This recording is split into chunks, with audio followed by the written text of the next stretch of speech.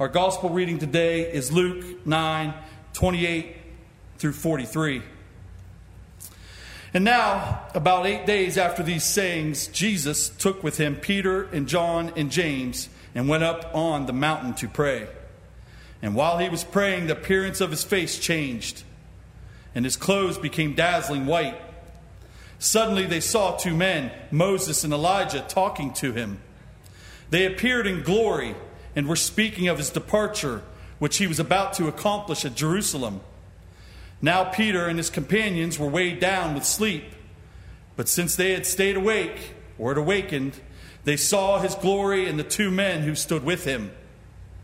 Just as they were leaving him, Peter said to Jesus, "Master, it is good for us to be here. Let us make 3 dwellings, one for you, one for Moses, and one for Elijah," not knowing what he had said. While he was saying this, a cloud came and overshadowed them, and they were terrified as they entered the cloud. Then from the cloud came a voice that said, "This is my son, my chosen. Listen to him." When the voice had spoken, Jesus was found alone. And they kept silent in those days, told no one of any of these things. On the next day, when they had come down from the mountain, a great crowd met him. Just then a man from the crowd shouted, "Teacher, I beg to you to look at my son. He is my only child." Suddenly a spirit seizes him, and all at once he shrieks. It convulses him till he foams at the mouth. It mauls him and will scarcely leave him. I begged your disciples to cast it out, but they could not. Jesus answered, "You faithless and perverse generation, how much longer must I be with you and bear with you? Bring your son here." While he was coming, the demon dashed him to the ground in convulsions. But Jesus rebuked the unclean spirit, healed the boy, and gave him back to his father. And all were astounded at the greatness of God. Thanks be to God for the reading of his word. Pull back the veil. We could have went into a lot of things today with the transfiguration and pulling back the veil. I hope these words are comforting. What a great way to start your week. First, pulling back the covers of your bed to get yourself to come up and get up and worship the Lord. Pulling back the sins and faults of your current life. That's what we are searching for today. Everyone has stuff in their life they need to call out, expose, or recognize. I have too many to mention today, but I urge all of you to take a moment to determine what you may need to face in your life and your walk with Jesus Christ. For many, it is their actions or non-actions that come to mind. Accepting the reality of their distance to God and His glory. A failure to recognize one's ability to turn their life around and shine their face towards the Lord. Showing others God's love. A tall task for those not ready. A transfiguration will be needed to accomplish this change in your relationship with our Lord. A veil is a piece of cloth usually covering the face, mostly on women. However, we learn that Moses was wearing one as to not allow those watching to see the full glory of the Lord. In 2 Corinthians, we learn of how the veil was used to keep the minds from seeing God's glory. The story in the Old Testament, then the transformation in the New Testament, where the veil was removed and the Lord becomes the Spirit, where there is freedom. Telling all of us with unveiled faces to look to the Lord's glory or Spirit, so that we may be transformed into His image. And again, we are reminded that it comes from the Lord, the Spirit. Turning one's face towards God can be transforming. Realizing that He can answer all your worries and doubts. Erasing all doubts about your life everlasting. That is why Christ decided to show Himself to the 3 disciples He had invited to come up high on the mountain with Him. Peter, James, and John. This was about 3 years into Jesus' ministry, and he was becoming a bit agitated with those who were having a hard time following and believing all that he was preaching and teaching about. Jesus wanted them to believe. He knew that the news that he had given to his disciples just days before had begun to cast a veil of doubt over his followers. He had told them that he was going to have to die, that the end was near, that this was his destiny, to have lived with man side by side, to preach the word of God for 3.5 years, and then to die and go away from the disciples. An ultimate act of love for all of us, sacrificing for our gift of eternal life. How could he show them? Miracles were not enough, though he kept performing them. By taking Peter, James, and John up high on the mountain, he had witnesses of his glory and spirit. Though they had fallen asleep, they were awakened by his glory in what must have been a glorious scene and transformation. Seeing Jesus talking with Moses, the bright white light that shone on him, the lessons and teachings all coming together in that moment, and then the cloud, and then the glory of Jesus standing there alone, having shown God's glory to his disciples. The transfiguration complete, the glory and spirit of the Lord had unveiled itself to his disciples. They were not to speak of it then, but in due time everyone would know the glory of God and his plan to save all of us from our sins. The plan was far in motion. There was no stopping the train of salvation. Though there was still doubt, Jesus was going about the plan as Moses and Elijah had already predicted. Now it was time for the Lord to take over his throne by making the Old Testament come to life in the New Testament. The veil was being removed from the disciples' minds. Their doubt was finally being overshadowed by their faith in Christ's plan for his death and resurrection. God had shown his glory. The disciples had been transfigured too. That's no different than for you and I. We must have our lives transformed by God. We must remove the veils that separate us from his glory.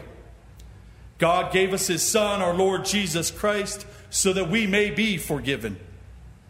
Jesus showed his glory and spirit to his disciples. That unveiling is still being done today.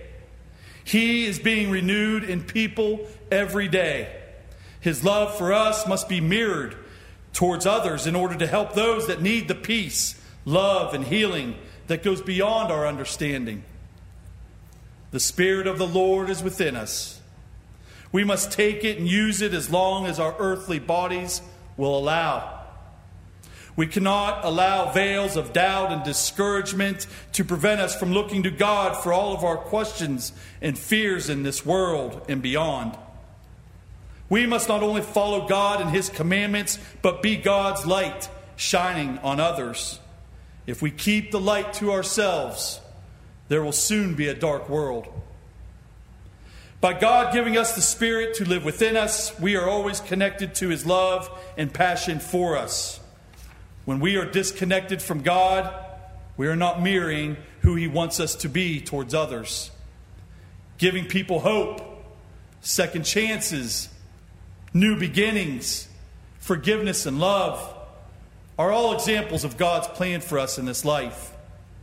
And we will all be judged accordingly. Making Christ the image you reflect to others is what God wants of us in this world. And this world can take from you. It can take all your patience, take all your love, it can take all your mind, your thoughts, unless you unveil God's plan for you. His whispers of action, his nudging and guidance to others, his lessons for you to see and incorporate in your life. The Spirit living inside you wants to mirror the Lord. Will you believe? Can you feel it? Is there something missing? Recently, I was speaking to a nurse friend of mine, best friend, and discussing the effects of a lost limb. I had never heard of phantom pain before. And then a few days later, of course, I saw a story about it in a prosthesis.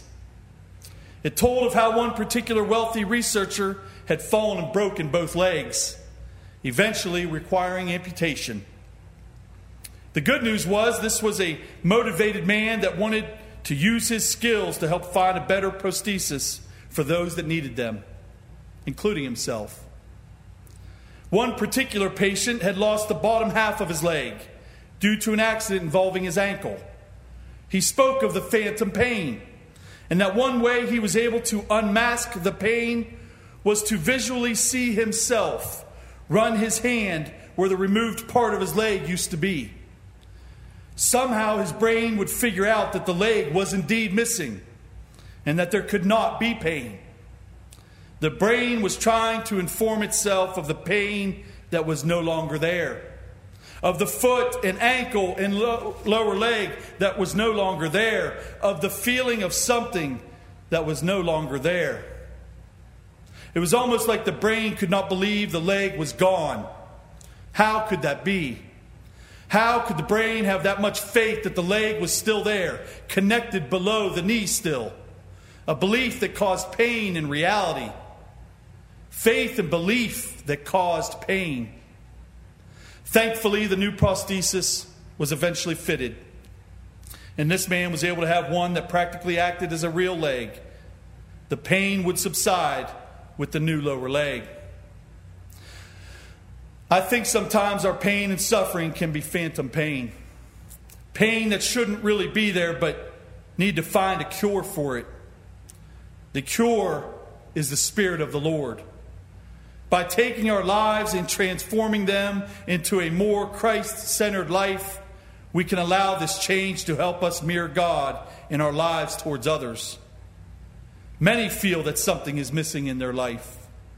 We hear it all the time. If I had this or if I had that, if only this would work out. If God loved me, this wouldn't have happened. We cannot go on blaming others for our distance from God's glory. We must take responsibility in our own earthly life and turn our faces toward God and His plan for our life. Following Jesus is not enough, especially right now. We must try to mirror God's love and passion for us and reflect that onto others. Keeping a veil over your love and commitment to Christ is a sure way to fall away from Him. We must go out into the world, no matter how big or small your life may be, and give the gift of Christ's love to others. This is easier said than done, of course. A good start is forgiving yourself for not being who Christ wanted you to be. Realize that you are here now. You can transform yourself through God and the Spirit. Be the shining light that God may shine through. Do not be the veil that holds back God's love. Let others see what Christ can do in their life by shining His light on them. Go out from here, God's temple. Pull back the veil that stops you from reaching out to those who are in need of God's love and forgiveness, in need of His guidance in this world to the next. Our love for Christ must transform those around us. God gives us the Spirit to allow the light of Christ to shine through us and into others who may still be in the dark about their life in this world. Pull back the veil and let Christ shine through you. Allow Christ's transfiguration to give you the faith that you can be transformed in Him through the Spirit. Christ will unveil His plan for you. Look to Him. Pray with Him. And finally, when you begin to tremble with doubt in this world, remember that God is in control. Let Him remove the veil that separates you from completing God's plan. Pull back the veil and find the glory in Christ's plan for you. Amen.